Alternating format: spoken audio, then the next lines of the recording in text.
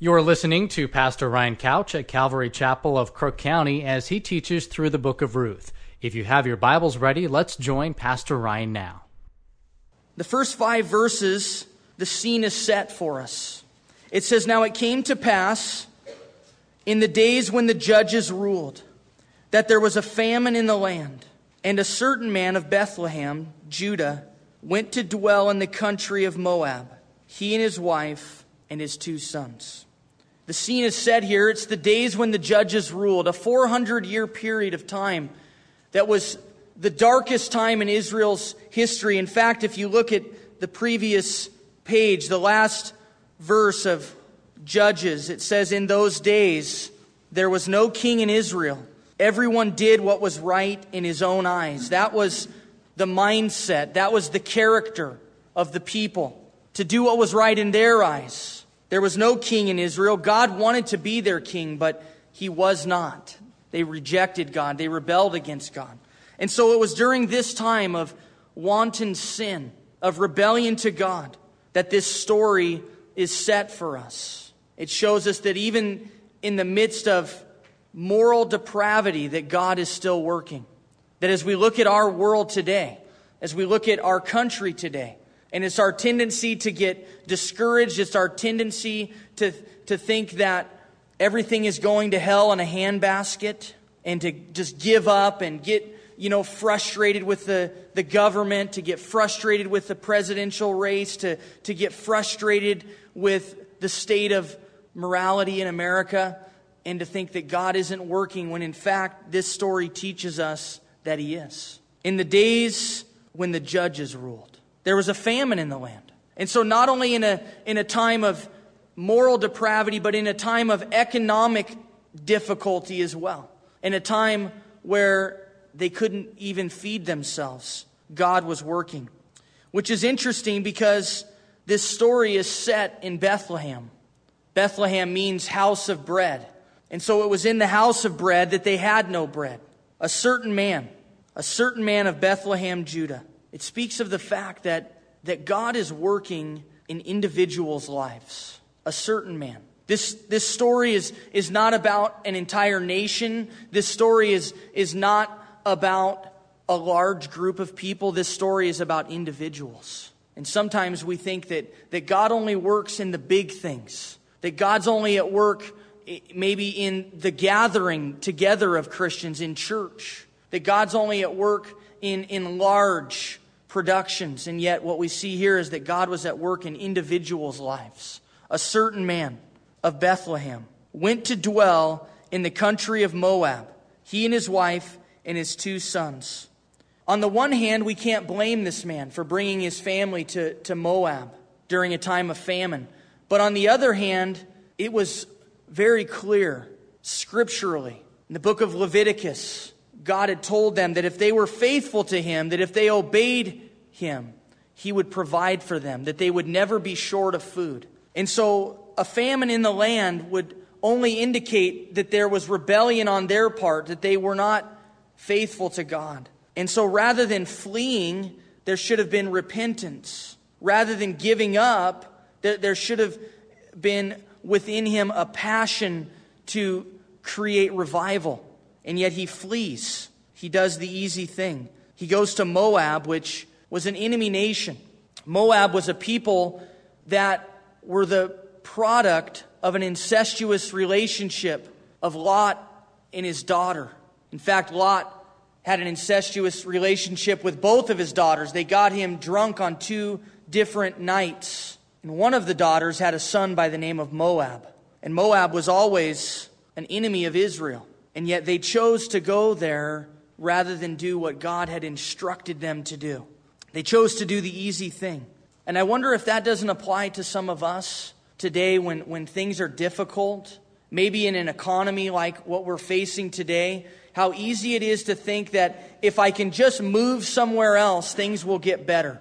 If I can just go somewhere else, then all of my problems will go away. That's what this man, the name of whom is Elimelech, that's what he thought. That if he could just get away, things would get better. Things would turn around. And as this story unfolds, we find out that is exactly the opposite of what happens. Because here's the thing, you guys, when you flee, when you try to run, when you try to take things into your own hands and try to make it happen rather than listening to God and hearing from God, when you do that, you have to remember that you take yourself with you. And the problems that you had here will just follow you there. And taking things into your own hands never solves anything. The name of this man was Elimelech, which means my God is king. And how interesting that a man whose name represented the rulership and the leadership of God in our life, and yet he didn't live up to that at all. The name of his wife was Naomi, which means pleasant and lovely. The names of his two sons were Mahlon and Chilion, Ephrathites of Bethlehem, Judah. And they went to the country of Moab and remained there. Or it's actually better translated that they sojourned there. This was something that was initially temporary in their minds. They didn't intend to live there. This was going to solve all of their problems. He brings his entire family, even his sons, Mahlon and Chilion, which means sickly and dying. That's their kids' names. And at that time, in Jewish culture, you would name your kids according to characteristics about them. You know, Esau means red, and he was red and hairy. Mahlon and Chilion, sickly and dying. That was the legacy these guys had, and they live up to that. Then Elimelech, Naomi's husband, died, and she was left and her two sons. And so Elimelech's desire to move so that he could get rid of all of his problems, so that their financial worries would disappear, he could live, so that they could have bread to eat, in fact, didn't work out at all because he dies. And so they go from famine and financial struggle to now Naomi deals with the death of her husband. And we're beginning to see the dark shadows that creep over this story. Now they, speaking of her sons, took wives of the women of Moab. This is not strictly prohibited scripturally that they would intermarry with Moabites, but it was pretty clear that it wasn't a good idea. The same way in which it was pretty clear that they shouldn't move to Moab, that God was going to bless them there in the promised land, that he had promised to provide for them. The same was true in this, and yet their decision to turn their back on the promises of God is now leading into further bad decision making. They took wives of the women of Moab. The name of the one was Orpah, and the name of the other Ruth. It doesn't even tell us who married whom. Just like it doesn't tell us why Elimelech died. It doesn't give us a lot of details because there's a thread that God is going to weave through this book. And so the specific details aren't necessarily given to us. And they dwelt there about 10 years. And so what was supposed to be temporary, what was supposed to be something that would just solve their problems for a time, ended up being a 10-year stay in a foreign land that served foreign gods. Then both Mahlon and Chilion also died. Shocking, right? Sickly and dying, finally die. And they die at a young age. And so the woman, speaking of Naomi, survived her two sons and her husband. And so the scene is set for us of a woman who flees her problems with her husband. They're going to make things better. They're going to have a great life. And yet her husband dies, her sons die. She's left a widow. She's left with no children and no grandchildren. Then she arose, verse 6, with her daughters-in-law, that she might return from the country of Moab, for she had heard in the country of Moab that the Lord had visited his people by giving them bread. And so news had traveled from her homeland, from Israel, from Bethlehem, that things had turned around there, that things were better now. And she wants to go back. And so she arises with her daughters-in-law, 3 women who have all faced death, who have all faced tragedy. They're going to go to Naomi's homeland.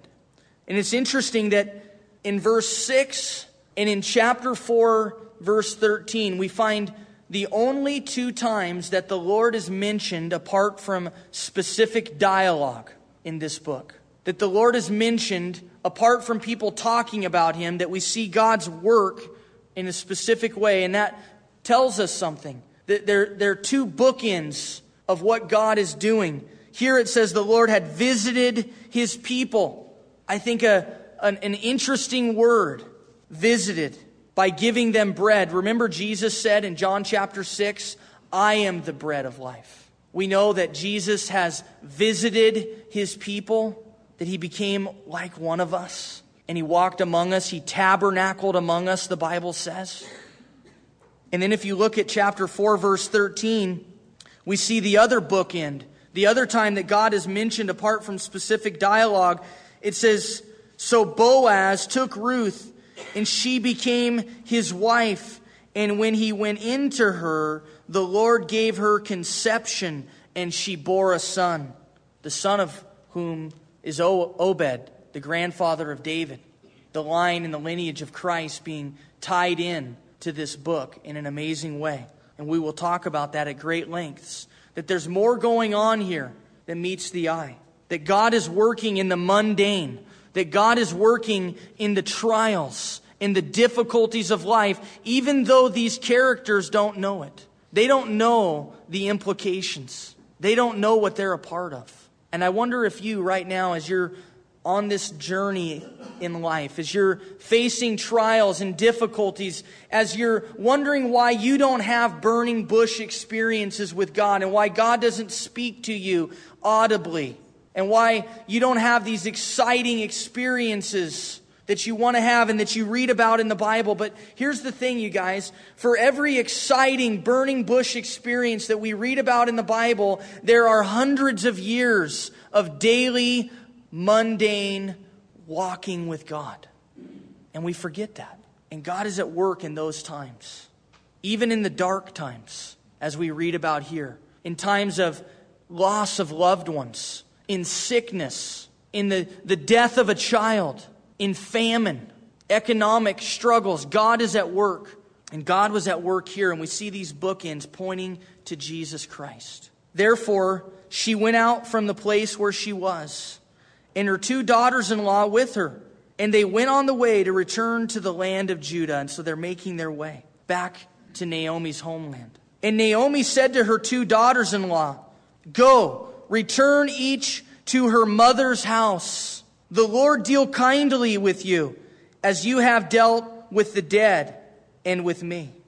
And so they travel a certain distance. It doesn't say how far they travel, but the distance between Moab and Bethlehem was about 50 miles through some tough country, mountainous, desert regions there in southern Israel, the Dead Sea region of Israel. They journey a distance, it doesn't say, and there has to be a reason for this, why Ruth would have her daughters-in-law go out a certain distance and then turn to them and say, why don't you go back? Why don't you go back to your people? Some think that Ruth is wanting to see if they're really serious about, or Naomi's wanting to see if they're really serious about going with her or not. Maybe she had a change of mind. Maybe, as we're going to read here, maybe she just begins to think, you know what, I've got nothing to offer these girls. What am I doing?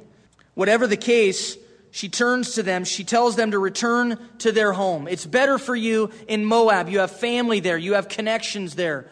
You can remarry, and you're young enough to have a new family, to have sons that you don't have, to further your family line. The Lord grant that you may find rest, each in the house of her husband. So she kissed them, and they lifted up their voices and wept. There's an interesting thing that takes place here in verse 8, as Naomi says, the Lord deal kindly with you. The word is hesed in the Hebrew. It's a word that encapsulates all of the loving and gracious and merciful attributes of God. And it's really a theme of this little book, the hesed of God, because it's something that Ruth, as she comes to the Lord, as she gives her life to the Lord, she understands in a great way, and she shows hesed to Naomi. And here, Naomi says, may the hesed of God be with you. May you find rest. May you find a husband. She kisses them. She releases them from their responsibility to her. And they said to her, "Surely we will return with you to your people." But Naomi said, "Turn back, my daughters. Why will you go with me? Are there still sons in my womb, that they may be your husbands?" Naomi is saying, even if I had the ability to have a child, even if I were pregnant, you're not going to wait for me. You're not going to be able to receive from that. It will take too long. As she goes on to say, "Turn back, my daughters, go, for I am too old to have a husband. If I should say I have hope, if I should have a husband tonight and should also bear sons, would you wait for them till they were grown? Would you restrain yourselves from having husbands? No, my daughters, for it grieves me very much for your sakes that the hand of the Lord has gone out against me." And there was a custom in that time that if you were a widow, that you could wait for your in-laws to have more children and marry them if it worked out, to carry along the line. And yet she's saying, look, my husband's dead, and I'm too old to have another husband, and I'm certainly too old to have kids. This isn't going to work. You're not going to wait for me. Just go. Do what makes sense. Do the reasonable thing. The hand of the Lord has gone out against me. Then they lifted up their voices and wept again. And Orpah kissed her mother-in-law, but Ruth clung to her. And so at this point, Orpah decides that, you know what? Naomi's right. Following her to her homeland is not a good idea. This isn't going to work out. And again, Orpah receives a lot of piling on from commentators and Bible teachers, and even Jewish tradition says that Orpah was the mother of Goliath and his brothers. And so this lady, she's not well respected for her decision here. But the thing is that Orpah does what is ordinary, what is common, what we would expect. And I don't know that we can pile on her for her decision, but it's Ruth that does the extraordinary. And so rather than looking down on Orpah, we need to emulate Ruth. As she does the extraordinary, she clings to her mother-in-law. And she said, look, Naomi says, look, your sister-in-law has gone back to her people and to her gods. Return after your sister-in-law. And so initially Orpah was following Naomi and following her God, but she's turned her back on her. She was a person that had maybe made a confession, but then decided that she would rather serve her own gods. And so maybe we should call her Oprah, because that's kind of what, Oprah is like, claims to be a Christian, but has all these whacked out ideas. So she says, look, Ruth, why don't you just follow her? Do the common, ordinary thing. It makes sense. But listen to what Ruth says. Some of the most famous verses from this book, for sure. Maybe some of the most famous verses in all of the Bible. Maybe you use these as wedding vows. Entreat me not to leave you. Urge me not to leave you or to turn back from following after you. For wherever you go, I will go. And wherever you lodge, I will lodge. And your people shall be my people. And your God, my God. Where you die, I will die, and there I will be buried. The Lord do so to me, and more also, if anything but death parts you and me. Amazing words for a daughter-in-law to say to her mother-in-law. Amazing words for a woman to say when she has no idea what is ahead of her. She's leaving her family. She's leaving what's comfortable to her. She's leaving what makes sense. And the reason why, you guys, is found at the end of verse 16 when she says, and your God shall be my God. This is a conversion experience, as much as the Old Testament would detail one. This is Ruth leaving the gods of Moab, primarily the god Chemosh, the primary god they worshiped, to now follow Yahweh, the God of Israel. She says, your God will be my God. And she has a change of heart, a change of life, a change of direction. And she says, I will follow you wherever you go. This is what the Lord is leading me to do. And in some ways, the faith of Ruth far exceeds the faith of Abraham, because Abraham had the word of the Lord to go. Ruth simply is trusting in the Lord and what He's showing her to do, and following this woman who is not exactly living up to her name either, of pleasant and lovely. And it's interesting because in this time of darkness, in this time of struggle, in this time of difficulty, Naomi, always trusting God, as she says, the Lord has gone out against me. She never turns her back on God. She never doubts His existence. But she does begin to doubt His goodness. And she does begin to question what He's doing in her life. She thinks that she is the recipient of His wrath and His judgment.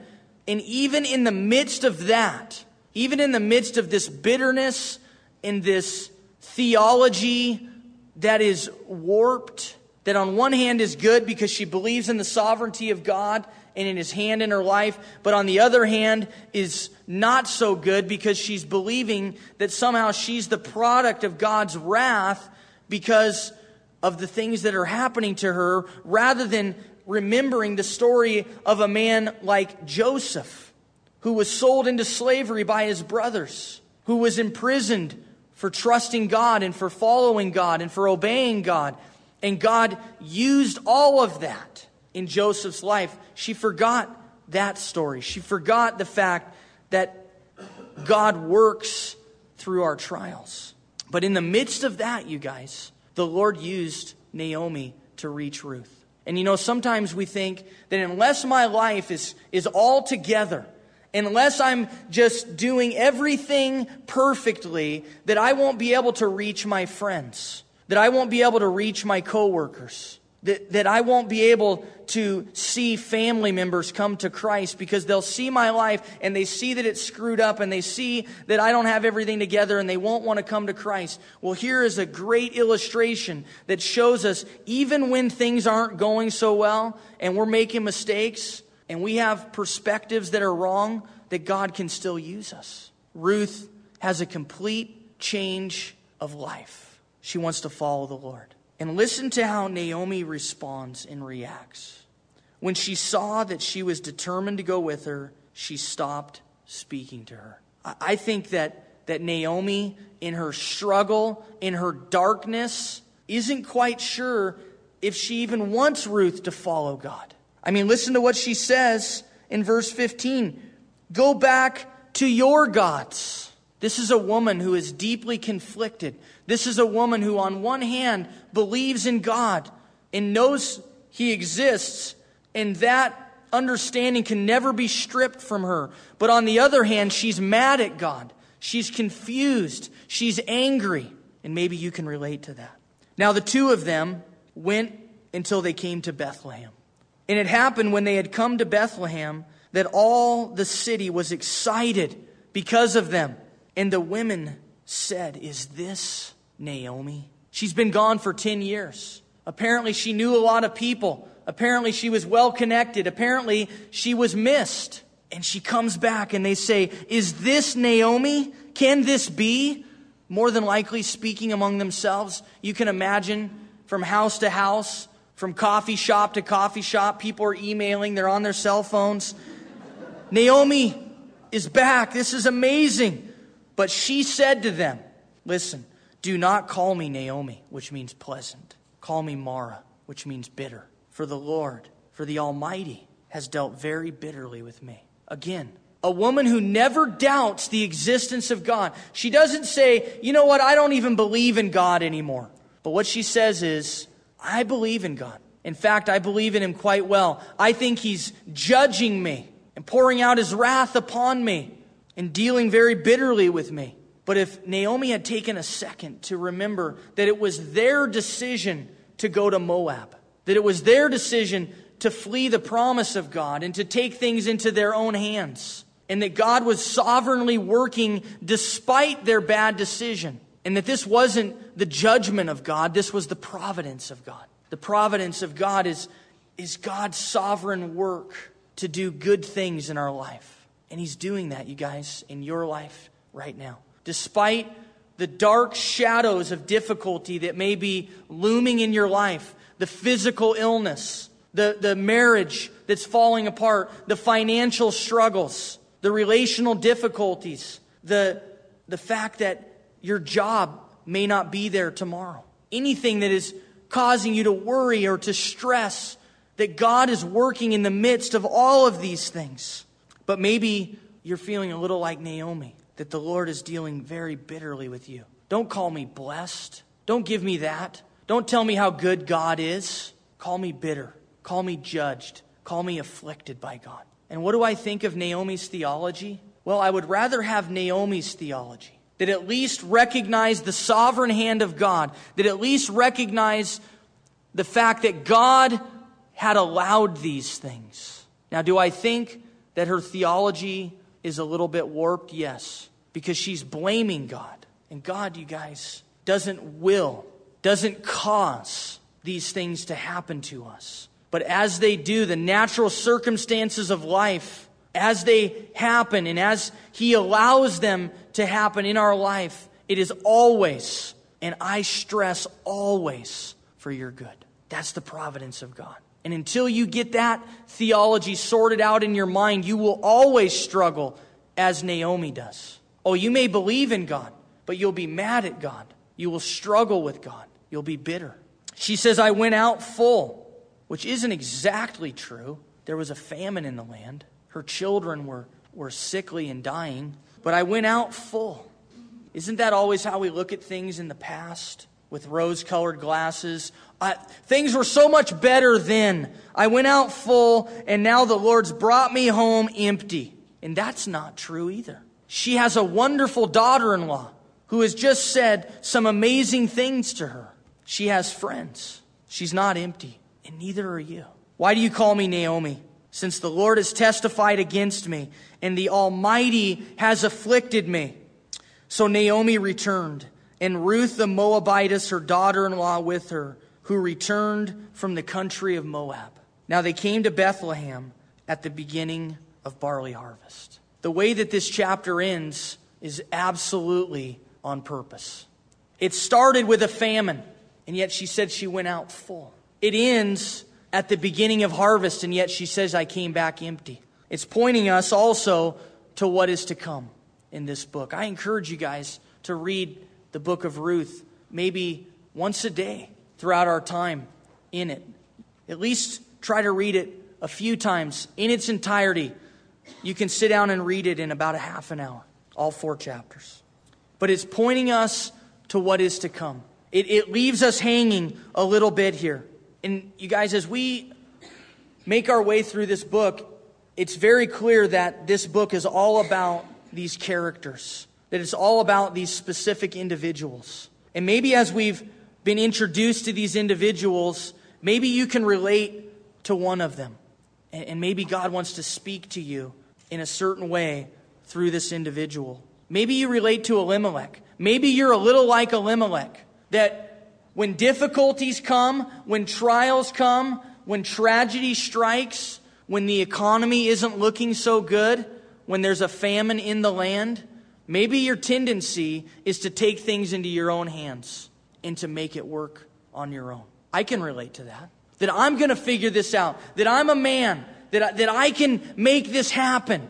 Yes, I believe in God. Yes, I trust in His promises. But Lord, I'm going to take this matter into my hands. I'm going to make it happen here. And it always ends up in disaster. It's interesting that Elimelech didn't think this through very well, of moving to Moab, where they had no friends, no family, where they had no church to speak of, no fellowship. So often I see people make this decision, this poor decision. I see people fall into this trap of taking things into their own hands. We're going to make it happen. We're going to move somewhere else. And they don't look into it all, the spiritual implications. A church, where they're going to fellowship. The fact that they're leaving behind all of their friends. They're leaving behind their support system. Because all they can think of is, it's going to be better there.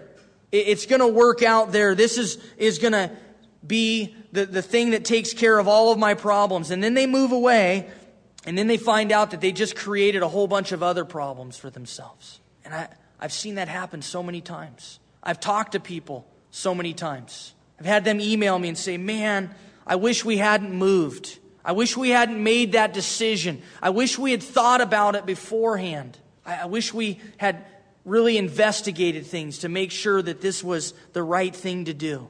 Maybe you can relate to Elimelech. Or maybe you relate to Orpah. That there was a time where seeking the Lord and serving the Lord and following after the Lord made sense. But then you just thought about it and thought, you know what, I don't have time for this. This doesn't fit into my lifestyle. This doesn't fit into what I had in mind.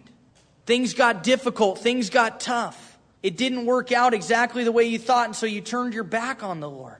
Maybe you can relate to Orpah in that way. Maybe some of you can relate to Ruth in that you're just sensing that God wants you to turn toward Him. That you've never had a relationship with Him. That you can't say that our God is your God. That you look around and you see that others have a relationship with God. That others talk about what God is doing in their life. That others are following Him. And you hear the testimonies. And you hear what the Lord is doing. And you think, that isn't true of me. And maybe you can relate to Ruth in that you need to turn toward Him. Maybe you can relate to Naomi in that you're just feeling like God is judging you. That God is afflicting you. That God is dealing bitterly with you. And you're mad at God. You're angry at God. You don't understand what is up. And I'll say this, that Naomi is honest. And I'll take that any day of the week over somebody that just says, oh, I'm fine. Everything's good. Doing well. Just to put on a facade. Just to make it seem like that they've got all of their ducks in a row. That everything is going great. Oh, I'm fine. I'm fine. How you doing? Fine. And if everybody says that, and everybody just puts on that facade, it really is kind of a plastic fellowship, isn't it? That God didn't intend. I think God intended us to be a little bit like Naomi. And I'm not saying that she was perfect in her way of dealing with things, but man, just be honest with the way you feel. That's the kind of church that I want to have.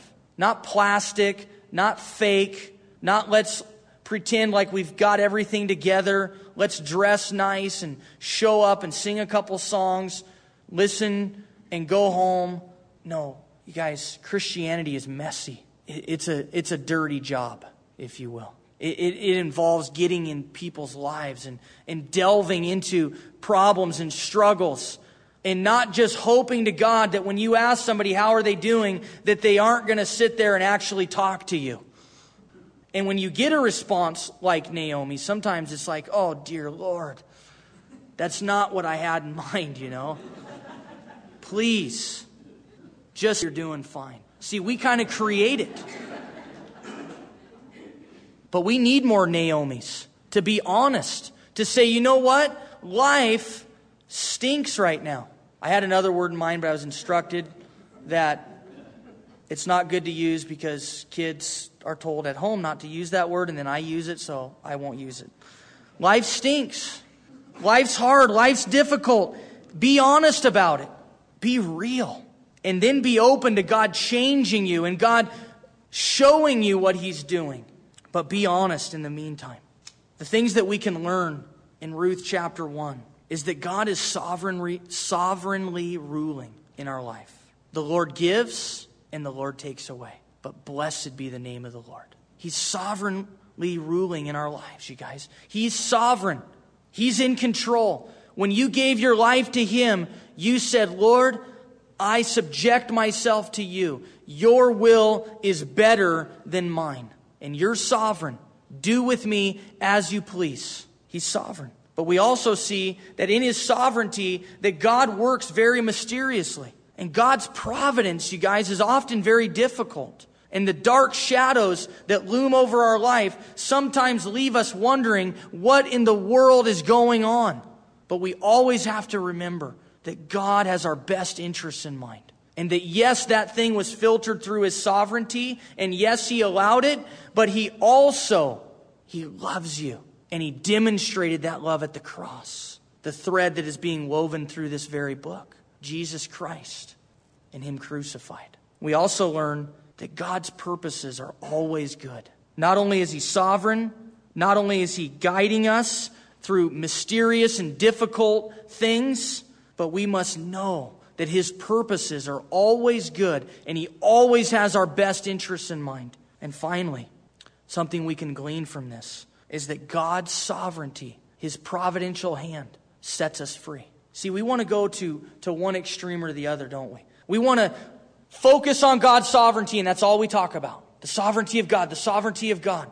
And we become almost like a robot, and people get really strange with the sovereignty of God, and unbiblical and extreme. But what we learn here is that when we trust in the sovereignty of God, when we trust that his purposes are good for us, that it enables us to find a freedom that we never knew we had. Whom the sets free is free indeed. You guys, God's sovereignty doesn't bind us up. It frees us up. It frees us up to make the kinds of decisions that we find here. Some good, some bad. Elimelech made a bad choice, but God sovereignly wove it back together, didn't he? Did he say, oh, geez, you guys screwed it up. I can't work. It's over. No, he made it happen, didn't he? And then they made good decisions. They had freedom to do so under the sovereignty of God. Naomi had the freedom to not go back to Bethlehem, but she chose to. Ruth had the same freedom that Orpah did, to turn back and go home. But God had sovereignly weaved his plan into all of it. But there was still a free will. There was still the ability to make choices. And in that, God is glorified. It's amazing. I'm looking forward to this book, you guys. I hope you read ahead and see what the Lord does in this amazing story. Let's stand and pray together. You've been listening to Pastor Ryan Couch of Calvary Chapel, Crook County. For more information, you can write to us at P.O. Box 378, Prineville, Oregon 97754. Thanks for listening, and God bless.